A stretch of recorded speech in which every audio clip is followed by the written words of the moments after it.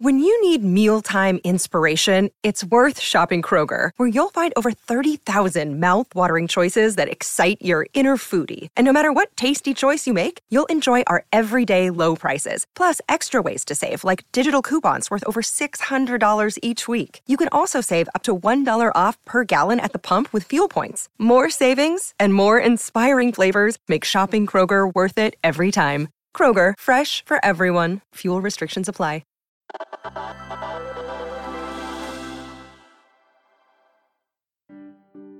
Say you bought a new treadmill, maybe during the pandemic when gyms were closed, and you got a fancy one that connects to the internet.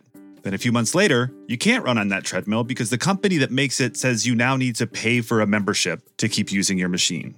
But you're thinking, hey, I bought this treadmill. Well, when you buy or use any product that's connected to the internet, you don't necessarily have full control. Companies that make these products, phones, home security cameras, smart speakers, they can access these products, and if they want, change how they work. That's happening to some Peloton users right now, and they are not happy about it.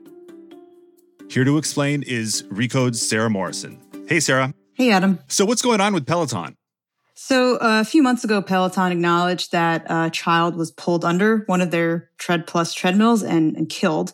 And then last month, there were more reports of injuries that came out, so they ended up recalling the treadmill. So they stopped selling it. They let people return theirs for a full refund. And now we find out if you don't return your device, you will have to pay for a $39 monthly membership, or else you can't use it at all. Most people presumably got the membership because that gives you pretty much full access to the machine, like all the classes on the screen, the app, various metrics. But you could use a just run function and not have to pay for it at all.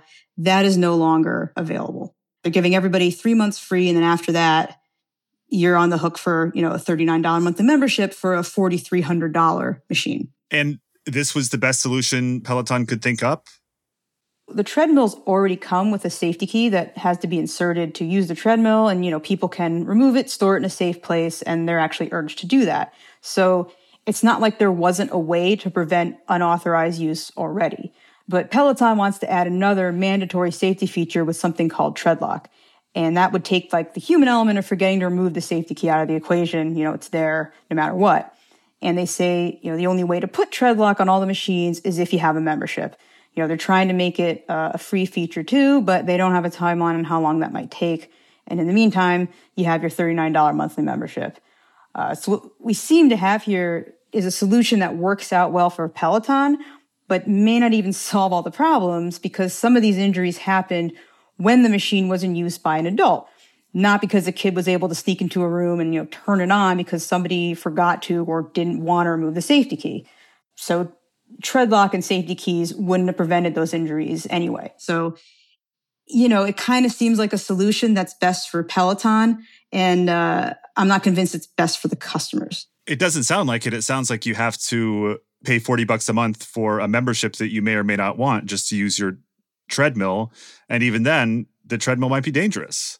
Well, I'm not going to speak to whether or not it's dangerous or not, but I'm just saying, yes, some of the injuries happened while the machine was being used. So why is Peloton doing this membership thing instead of fully recalling their treadmills? I know that you said there was a technical limitation that required them to do the pin lock through the membership, but why not just, redesign these things?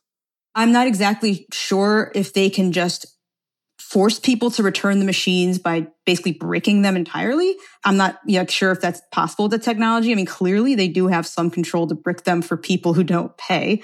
So obviously there is some ability to do something here.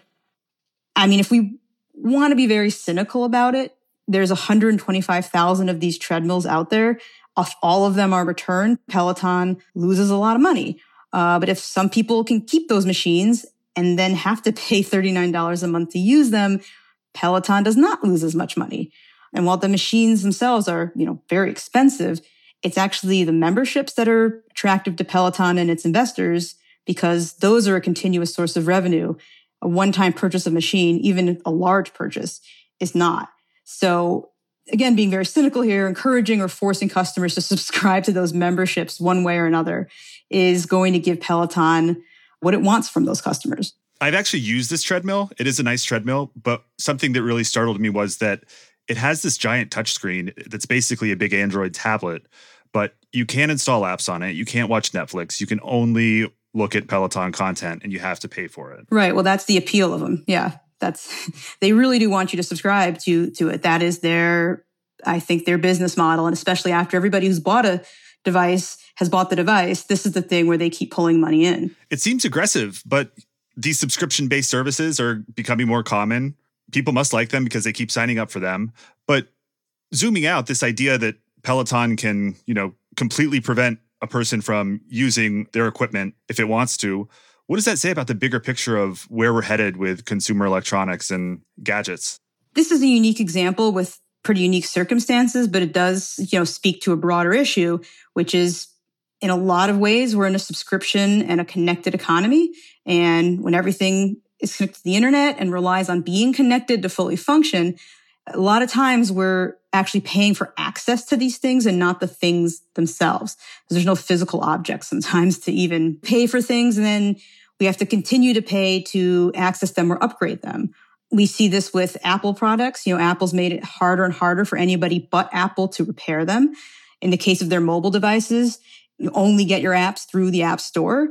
If you have iTunes or Apple Music now and you buy a song or a video or a book, you haven't actually purchased that. You've purchased the right to access it on that platform.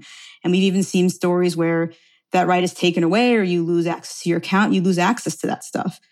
A recent example I cited in the article is those Pebble smartwatches. You bought a watch, but you could only use it as long as, the Pebble company existed to support the device. And then when Pebble was bought out by Fitbit, that support largely ended. So this device you bought became, pretty much useless. Companies are really pushing subscription models because, they're a continuous source of revenue. Microsoft and Adobe both would rather you bought subscriptions to their programs rather than the programs themselves. If you've tried to buy Microsoft Office, you might have noticed this. I have. And it's true of free software too, like you mentioned, iPhones. If I really liked iOS 7 and I want my phone to run that software, that's the software that comes with the phone. At a certain point, I can't do that anymore because as Apple comes out with new operating systems, it retires the old ones and it retires devices too. Like if you have an iPhone 4, you can't get it fixed anymore. It will stop getting software updates and it'll just stop working.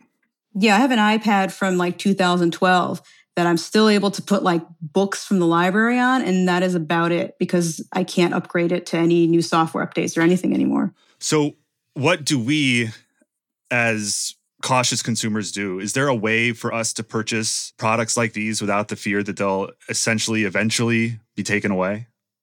Well, you can always buy a book instead of the rights to the book, which is what we used to do. But people find these things more convenient and they're popular for a reason. I think a situation like this where your access is removed or fundamentally changed, that's pretty rare.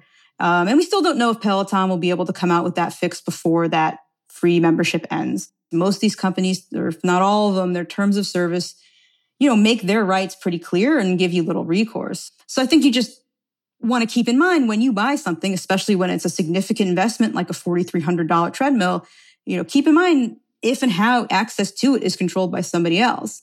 And, if that control is a deal you're willing to make because you want that product enough. And keep in mind that it can be changed. People seem to love their Pelotons, a lot of them, and they love the $39 a month classes and memberships that they have to get that come with them. So the question now, I guess, is how much longer exercise machines that, aren't connected and don't come with mandatory monthly memberships will still exist, or if we'll soon be subscribing to everything and own nothing.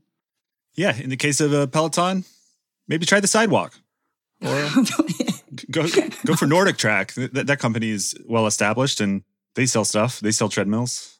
Yeah, until Nordic Track decides that you have to pay for a monthly membership for theirs too. Who knows? Right. Well, the other solution here is just don't connect your thing to the internet. But I don't even think that's possible with the Peloton. It's sort of like the don't update your software thing because you might not like the new feature, but eventually that just breaks it too. So I guess we're all just screwed. Yeah, that's the thing. If your device is connected to the internet, then you have to consider what will happen if your access is removed and if the function of your device depends on that, connection. I guess I would just say weigh that as, in the pros and cons of how much you really want it. Sarah, thank you for joining us. Thanks for having me. You can check out the show notes for links to Sarah's articles and other stories from Recode, and let us know what you want to learn about.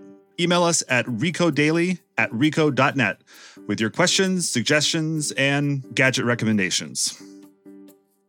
I'm Adam Clark Estes, and this is Recode Daily. This episode was produced by Sophie Lalonde with editing help from Taylor Macon and engineered by Melissa Pones from Hemlock Creek Productions.